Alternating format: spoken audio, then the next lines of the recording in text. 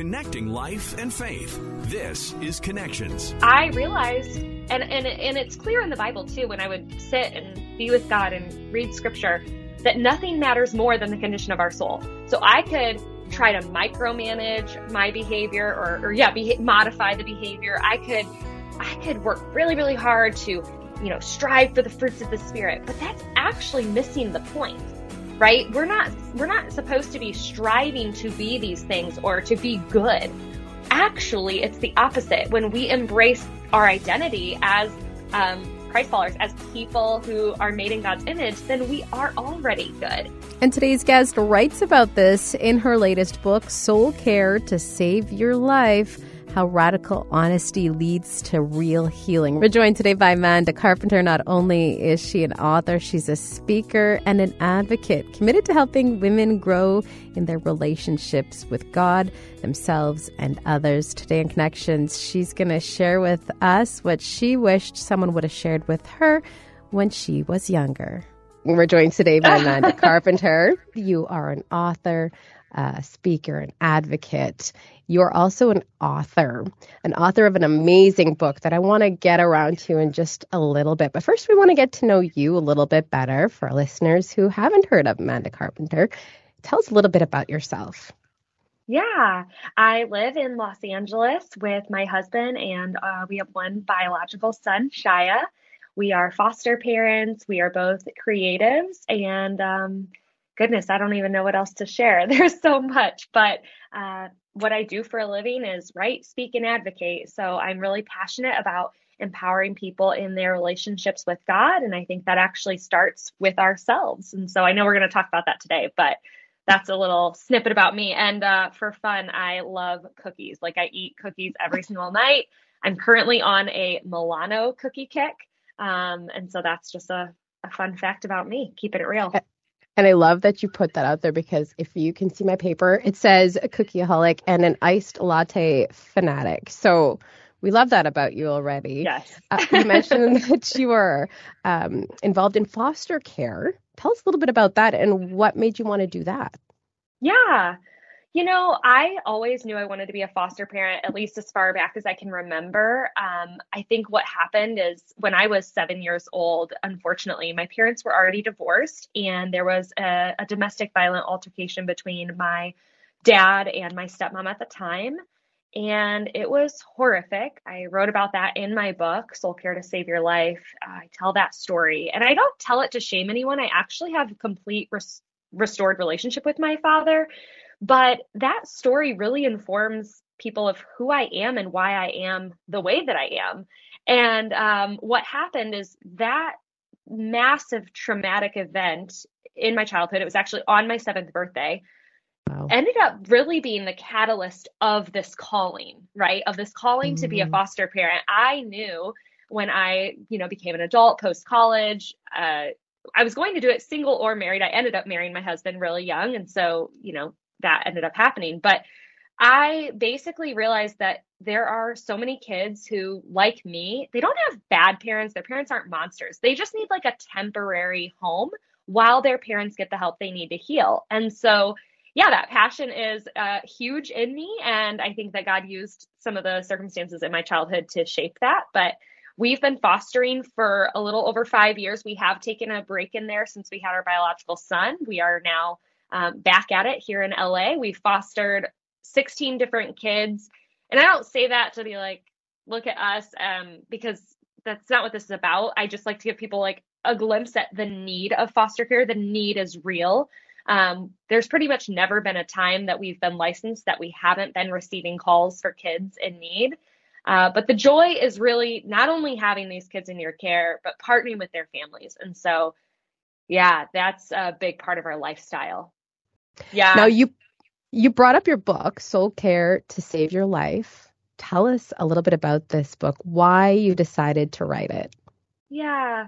This was the book that I didn't want to write, but I couldn't not write. That's one of the best ways for me to explain it. This is a book where I share everything that I learned in my early life and in my 20s the hard way. I want to spare people the hardship and the heartache of learning these lessons, learning that integrity matters more than anything else, for example, right? And so prior to my husband and I becoming foster parents, it was very early in our marriage, but I was just in a really low place for a couple of different reasons. But I made a really bad choice. I made a huge mistake to step outside of my marriage, and I was unfaithful. And not only was that massively consequential and really hard to navigate, but I kept it a secret because I was so ashamed. So it became this really dark period of my life. I was super depressed. I was beating myself up. I was just living in shame. And that's the thing about shame, is that it totally like grows in secrecy. Mm. And so it's almost like the longer it was a secret, the harder it was to come forward.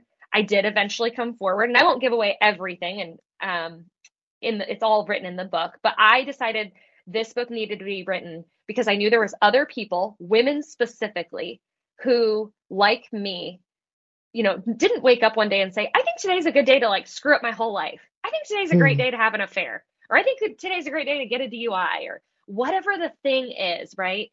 But there are so many of us, men and women.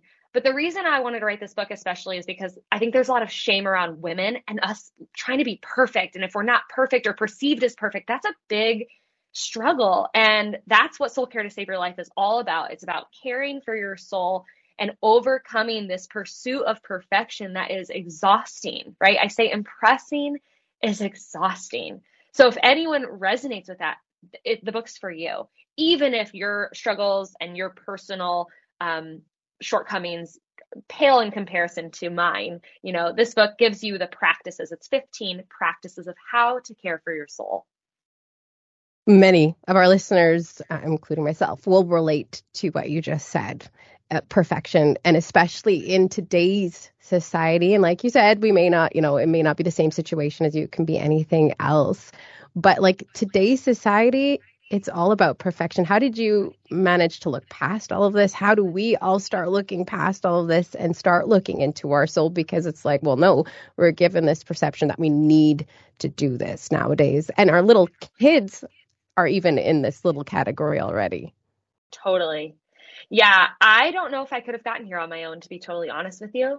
I think it required for me that just kind of the breaking and mess of my life, that hitting rock bottom. But I hope that I can help people get to this place before they hit a low point in their life and make a mess of it. But I realized, and it's clear in the Bible too, when I would sit and be with God and read scripture, that nothing matters more than the condition of our soul. So I could try to micromanage my behavior modify the behavior. I could work really, really hard to, strive for the fruits of the Spirit, but that's actually missing the point, right? We're not supposed to be striving to be these things or to be good. Actually, it's the opposite. When we embrace our identity as Christ followers, as people who are made in God's image, then we are already good. And so what would it look like for us to flip the script? I don't need to strive to be better. I don't need to strive to be good and change. But actually, I'm going to surrender to the belief and the knowing that I am already good because I'm made in the image of God who is good. And what might that change? And for me, I realized it changed everything. And from there, it was, oh, wow, what does this tangibly look like then for me? Because it kind of sounds very like woo-woo or something, but really, what does it look like on a very practical level in my relationship with God to care for my soul? And so I started looking in scripture and like looking at the life of Jesus, because I think it's modeled so beautifully. But caring for your soul, it's not these tasks that you can just add to your to-do list, which feels really good. But unfortunately, it's deeper than that. It's all the things that nobody can see.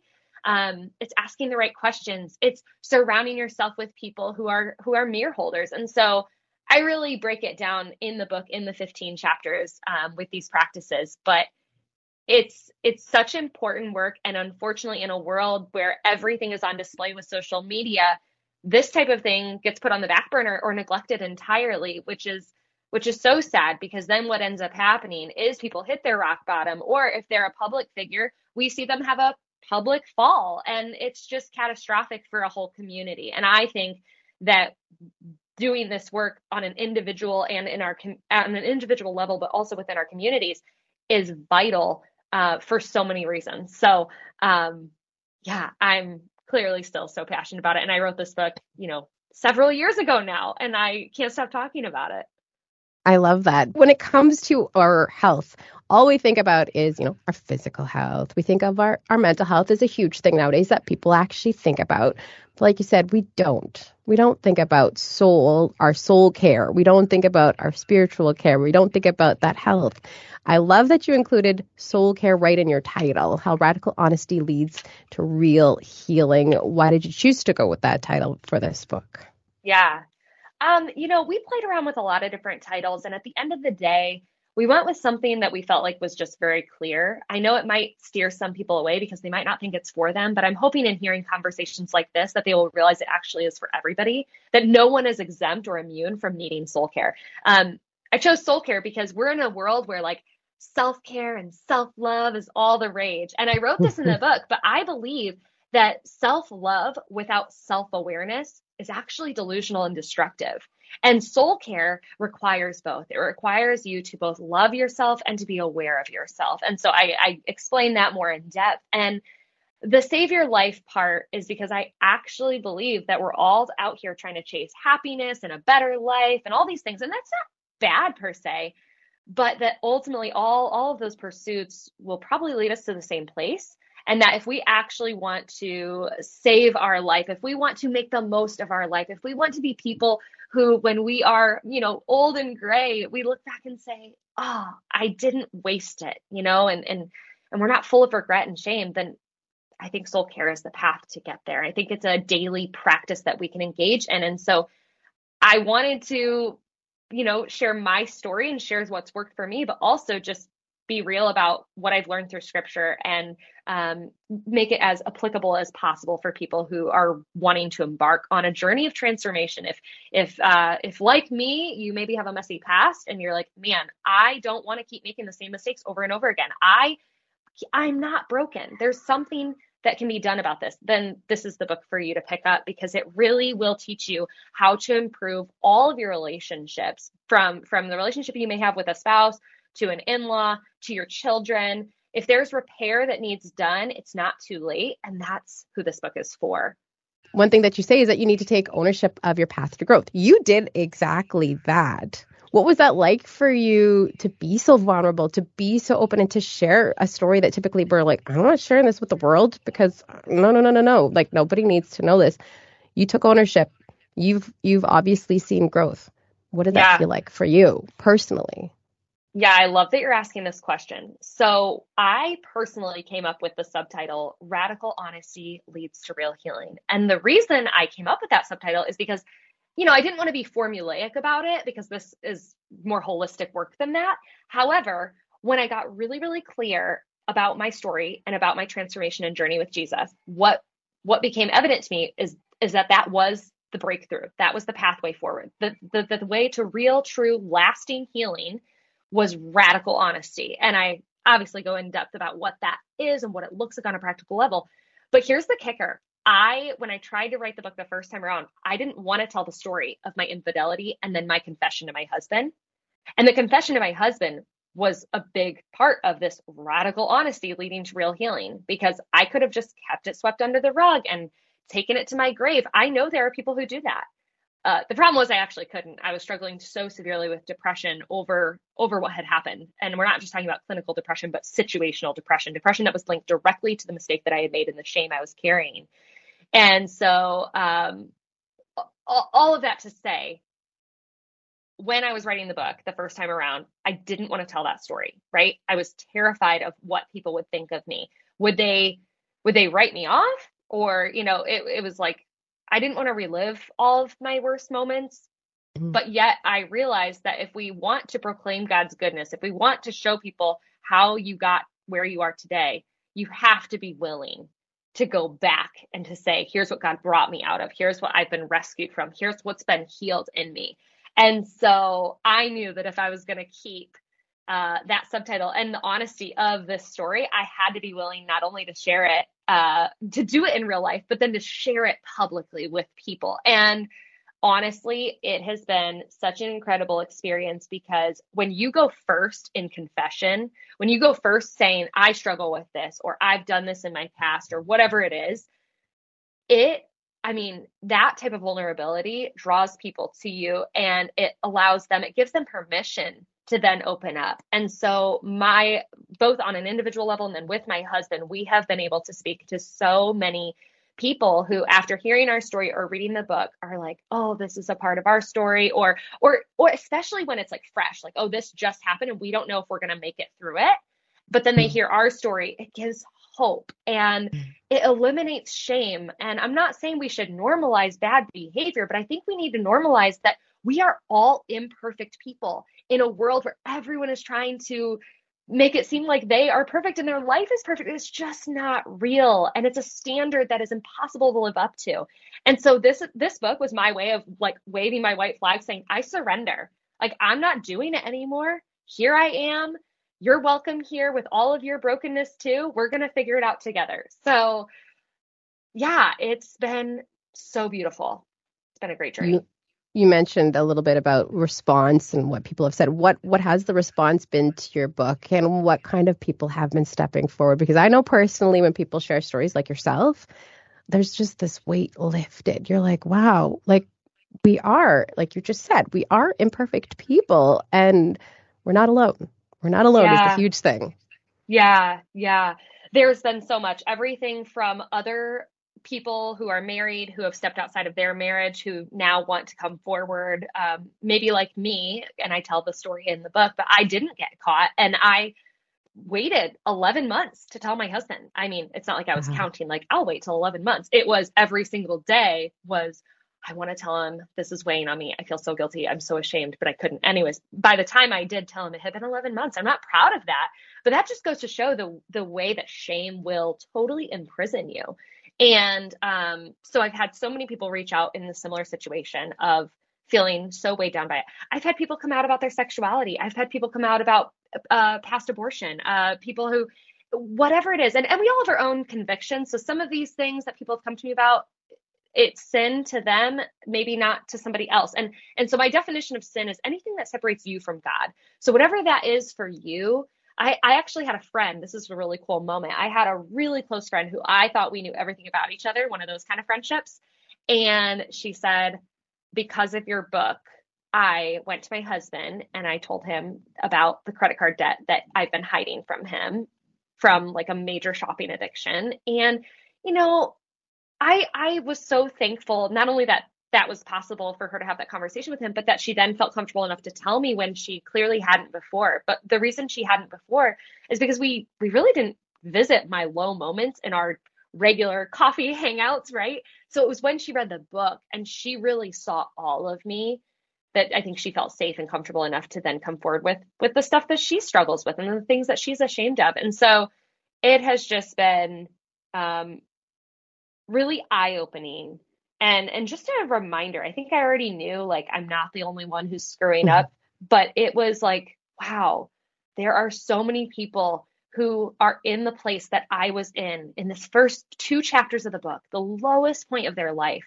And I get to serve as sort of like a life raft where it's like, you can barely keep your head afloat. And then somebody gives you a life raft and it's like, no, like, I'm with you. I've been there and I'm on the other side now. You're going to be okay. And that's powerful. We need more of it. And especially in a world where I think we're seeing less and less of it because of the pressure to portray yourself a certain way all the time in person and on the internet. Social media. It's great, but it's also horrible all at the same time. Going back to soul care, going back to a little bit about what you mentioned at the beginning, there are some practices that we can do to start taking care of our soul and getting into soul care. Is this different for everybody, or is it the same thing for everybody? Yeah, I love this question. The reason that the soul care practices I listed for each chapter are not hyper specific and they're actually a little more general and broad is because I wanted to make sure this was applicable and accessible for everyone in the way that is unique to them. So I didn't say, wake up every Tuesday at 6 a.m. and read your Bible for an hour. That's soul care. Maybe that is soul care for you, but to be honest, that would not be soul care for me. I don't want to wake up at 6 a.m. every Tuesday and read my Bible. That sounds terrible. So for example, the practices are worded very intentionally in a different way. So soul care practice number 1 is identify your hidden secrets. that is going to look dramatically different from person to person. Soul care number 4, give and receive grace generously. And the chapters really teach you what this means, what it looks like. I tell the stories of how I got there and how this became a core part of my existence and the way that I try to live my life. But that looks different for everybody. It's not give a certain amount, right? Like if we get so specific, then that doesn't help anyone. This isn't similar to the way I view my relationship with the Lord. It's not religious and rules-based and legalistic. It's so much more relational than that. And in a relationship, like my relationship with you is going to be different than your relationship with your best friend. In the same way, I think that the practices of soul care, I don't know, maybe it's because I grew up in a church where it was very much like, you're supposed to read your Bible this many minutes a day, you're supposed to pray, and it looks like this and sounds like this. And it was so, I don't know, like I think they were trying to do a really good thing by equipping us with the ability to connect with our Creator and to grow spiritually. But I think as I grew older, I realized that maybe had done some damage, and I needed to kind of undo that and figure out what did the relationship with God look like for me. And so I pray differently than I was taught to pray. I don't pray with my eyes closed anymore. I pray talking out loud while I drive half the time, right? So the same is true with these practices of soul care. Number 6, live in a rhythm of real. REAL. That looks different for everyone. And this book, this radical honesty that leads to real healing, and what I'm saying today, it doesn't mean that everyone needs to air their stuff on the internet. That is not the ask or the call for this book, or for what I'm saying here. Trust me, I do not think it would be helpful if everyone did what I did and says, I had an affair in my past, and here's, I actually don't think that's what it is. But there is something for everyone, and there is someone that everyone, by showing up real and by kind of dropping the facade, that you can help, and that you can help kind of illuminate the path forward. So I think this is not a me book in the sense that it is all about doing your inner work, but it's not selfish, it's not self-absorbed. It's actually going to serve everyone around you. So it's for all of us. For those out there that are interested in learning these practices, in trying to figure things out, and they want to learn more about you or the book, Soul Care to Save Your Life, how can they go about doing that? Yeah, the book is available on Amazon, pretty much anywhere on the internet where books are sold. So it's called Soul Care to Save Your Life. And my name's Manda Carpenter. I have a website, mandacarpenter.com, and I hang out on Instagram a lot. That's where I kind of try to cultivate community. And we're just a group of people who don't have a fake bone in our body. So if that describes you, come join us. Now, what about that person out there that may be listening going, well, no. There's no hope. What I did is so unbelievably horrible. How can God love me? How am I even someone that he would want to love? What would you say to that person out there that is just like, no, there is no hope. The soul care ain't going to work for me. Yeah, I'd say me too. Like that was so clearly where I was at. Like I really believed I'd committed the unforgivable sin, and it was better off for me to just die. And I wrote about the suicidal ideation and the plan that I formed, and it was horrible. And I'm on the other side now saying, oh my gosh, that's crazy that I ever thought that that on the other side of truth needed to be death. That on the other side of truth couldn't be life, because now I wake up to this life every day that is beyond my wildest imaginations. It's so freaking good, and I'm so incredibly thankful. And I just want to grab that person by the shoulders and shake them and say, like, no, like, just give me a chance, like, trust me. Well, really don't trust me, trust God, but let me hold your hand and walk you home. Let's do this together.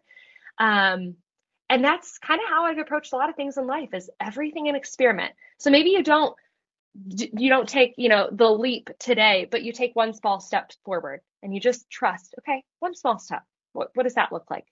And you give it a shot. So I'm asking, I know it's crazy, but I'm asking people to just try it, to trust what I'm saying to be true. And I think also, if they need someone to share something with who won't react like it's the craziest thing in the world, then whether it's me or someone else that they know that loves them, like it's out there and it'll happen. But you have to trust. You have to just give it a shot.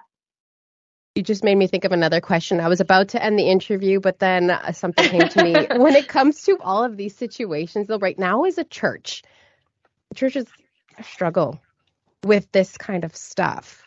It's not typically the place you're going to go to. You want to go there, right? Because like, hey, God is the guy who's going to like help me out and save me. But the church is kind of the scary place to go to. How, as a church, can we do a better job at helping those who are struggling with this imperfection? Yeah. Love that you brought this up, because I got to preach a sermon at a church in San Diego shortly after my book came out. And one of the biggest like encouragements I had for them was, I said, what's the point of all this? As we stood there, or they sat, I was standing there on the stage, and I said, what's the point of all this? And kind of looked around. And I know that if Jesus came here in the flesh and took a look at our churches, he might have some things to say about them. I don't know if he'd flip some tables, maybe, but I brought them to a passage in James, a specific verse in James where it says, if you confess your sins to one another, you will be healed. And my encouragement, my challenge for people, especially I've worked at a church, so I can say this coming from a place of having been on staff. It is hard. It is not easy work. But what I would say is we have to come back to the real core point of why we're doing all of it. And if we're not a place where people can be transparent and their full self, like, what's the point? What's, the point is not to get dolled up on Sunday morning and like exchange have your little exchanges in the foyer before you go in, and when you come out and pretend like everything's fine with a smile on your face, when really you're breaking inside or you're dying inside over all the things that have happened to you or that you have done or whatever. And so my encouragement would be, churches, not only cultivate community, but cultivate really radically honest community. And that means leaders need to go first. The more willing you are to be transparent and to go first in confessing your past, your present mistakes, your struggles, the more likely other people are going to follow suit. And I think that will help eliminate that need for people to feel perfect or to be perceived as perfect in your space. And I think that's the way forward. The beauty that can come out of that is just absolutely amazing. Oh, totally. There's nothing like it until you experience it for yourself. Definitely. It's the biggest breath of fresh air. And you are the perfect example. I love it. You are a breath of fresh air. And I love how you came on the show today and you're in your pajamas. Like, that's great. I'm in my pajamas. That just says it all. That is the perfect way to do things. Thank you so much for being vulnerable, for being yourself and being imperfect and sharing that all with us today. We really appreciate it. I thank you so much for having me. I appreciate it. And thank you so much for joining us and for listening today. Don't forget to subscribe. We'll talk to you again on Connections.